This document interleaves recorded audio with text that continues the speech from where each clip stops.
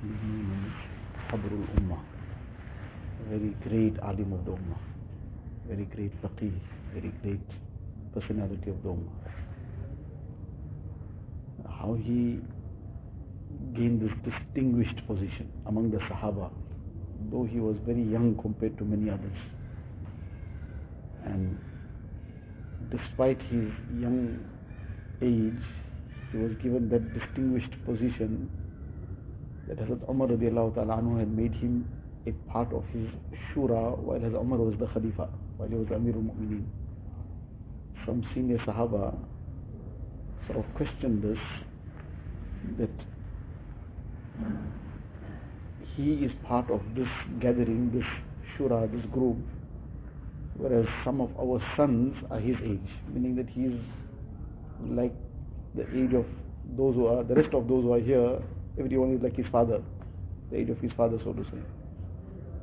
So he is a child compared to the rest of us in terms of age. But you've included him in this shura. So Umar didn't say anything much, he just let it pass. But on one occasion, then to try and make it clear to everybody that the distinguished position that somebody is sometimes given is not necessarily based on a person's age. It's based on a person's ability, his virtue. So once Umar radiallahu anhu suddenly out of the blue asked one question. He asked a question about Surah إِذَا جَاءَ نَصْرُ اللَّهِ وَالْفَتْحِ. What's the meaning of this? So everybody gave something, explained something, what they understood to be the meaning of it. And then he asked Abdullah bin Abbas, after everybody else had completed, so he gave the answer and said that in this surah actually, the parting of Rasulullah for dunya has been announced and mentioned. So Umar said that I don't know anything else about this but that what you have said. In other words, what you said is the right answer.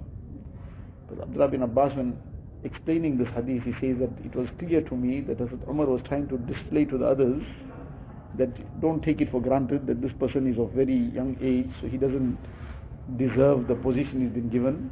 He deserves the position because of his knowledge, because of his expertise, because of his virtue. So this was the rank that he had achieved among the Sahaba. Despite his young age, this is the position that the Amirul Mu'mineen of the time is giving him preference over so many others who are so far ahead of him in terms of age, etc. In any case, the question is that mashallah he gained this very distinguished position, but did this just happen like that? Are there some things that happen in the background that brought him to this position? So very often the end result is seen, but whether there's something that became the means of it in the background, that's not noticed, that's not known either.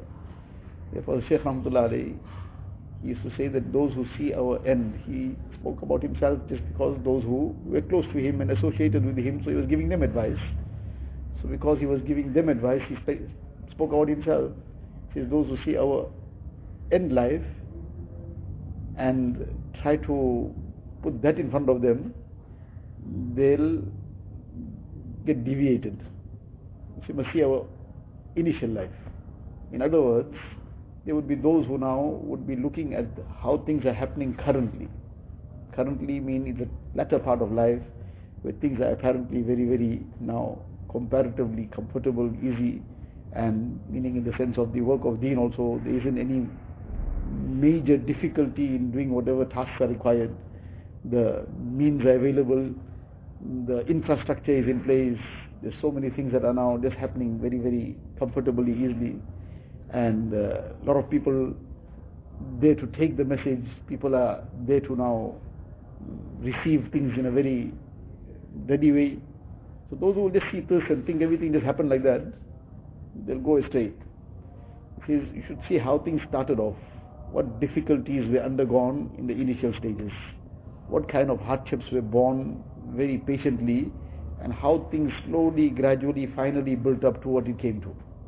And the person who sees that initial part, then he will stay guided, he will stay on the right track, because he knows, okay, you can't expect things to fall from the sky. You've got to work for it, you've got to battle, that effort you will make, you will try, you will keep. Sometimes there won't be anybody to listen to you, sometimes there will be one person listening to you, sometimes you will be working day long and nobody to take any message from you. But when you persevere, in time, Allah Ta'ala will open the door.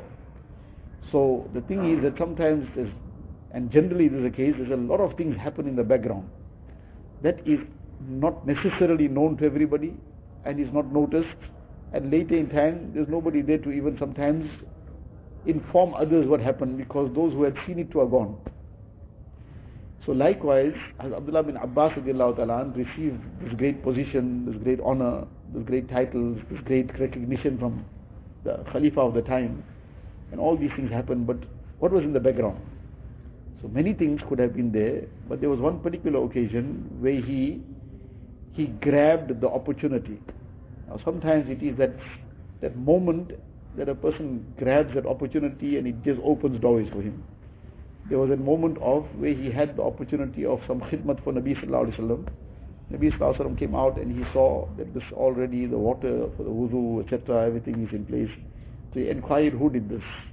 So he was informed, Abdullah bin Abbas radiallahu anhu. So on that occasion, Nabi Sallallahu Alaihi Wasallam gave him some dua. Allahumma allimhu al-kitab wa faqihhu fi din. Now that dua at that particular moment, in that time when that opportunity was there and he grabbed it, and this was that special moment, that dua Nabi Sallallahu Alaihi Wasallam made for him, wa faqihhu fi din, he became Habrul Ummah. Now the lesson in this is that from time to time opportunities will present themselves in different ways. It might be that opportunity that a person at that time just felt that I should wake up and make some dua now. Now the thought didn't just come by chance. That was an inspiration. And there was some special moment and that was inspired into him. It was up to him now whether to grab it or whether he leaves it. But that moment he didn't let go by, he grabbed that opportunity. It might have been a little bit uncomfortable to wake up at that time. It might have been a cold night, whatever. But that his eyes opened, the thought came in his heart. So he didn't just dismiss it. But this is a good thought. It's something that doesn't just come on its own. Allah Ta'ala inspired this thought. So there's something special in this moment. So let me grab it. So he just latches on that moment. Allah knows best. That particular moment could be more valuable to him than all the other moments that have passed. And that dua in that time might come from that depth of the heart which probably never was experienced before. So from time to time, this is just one example, from time to time, different ways, different kind of opportunities to progress in deen, to get ahead, those opportunities will present themselves in various ways.